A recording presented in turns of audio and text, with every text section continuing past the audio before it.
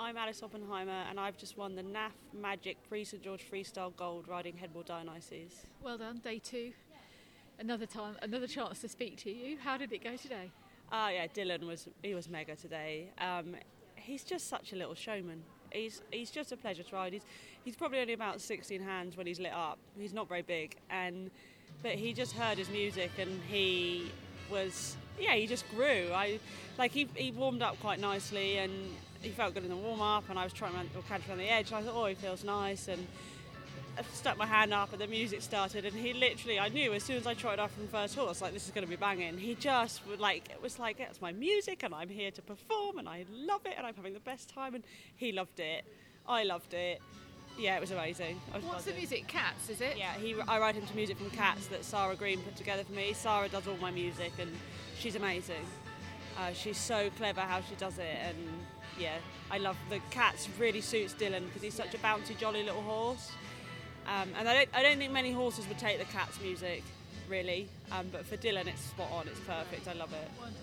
So that's a big smile on your face after day 2. What's day 3 and the rest of the week? You've got one more, have you?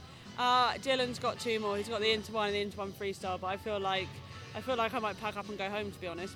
I feel like we've had a good week and I should call it quits while we're ahead. The Inter One and the Inter One Freestyle is historically really strong classes, and it's no different this year. So we'll do our best. But I've told Becky Moody, who won the Prix St George yesterday, that it's on. We've got a bit of friendly banter, but it's all good fun.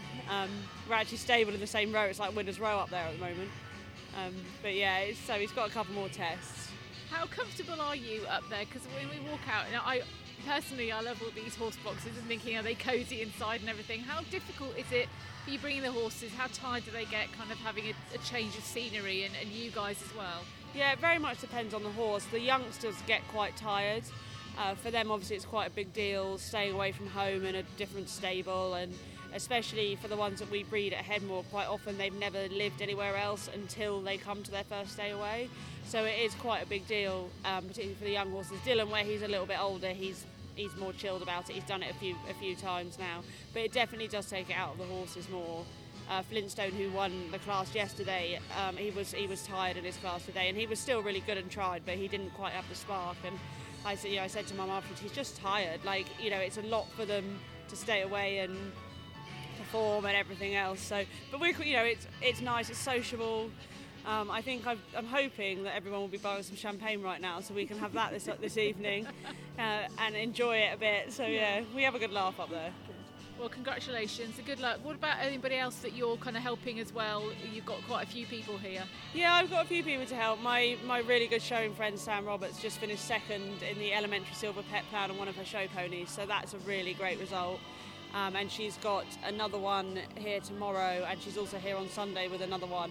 And my sister's here on Sunday in the Elementary Silver Freestyle as well, so that'll be fun. And we've got another Headmore bred one in the Novice Silver classes tomorrow and Saturday. I'm losing track of days, it's only day 2.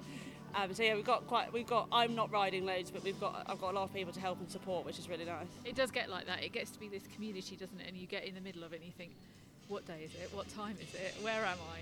Yeah, you totally forget because you don't see any news. And also because I think the last couple of years we've run a weird. It started on a Monday as opposed to a Wednesday. So I'm like, oh, it's day 2. It must be Tuesday. And I'm like, no, we've started. It's now the normal winter. So day 2 is Thursday, and it's just completely thrown me. And it's Easter, and there's no phone signal, and there's very little Wi-Fi. You think, oh, what's going on? I haven't a clue what's going on, but we're having a nice time. Well done for today. Thank you.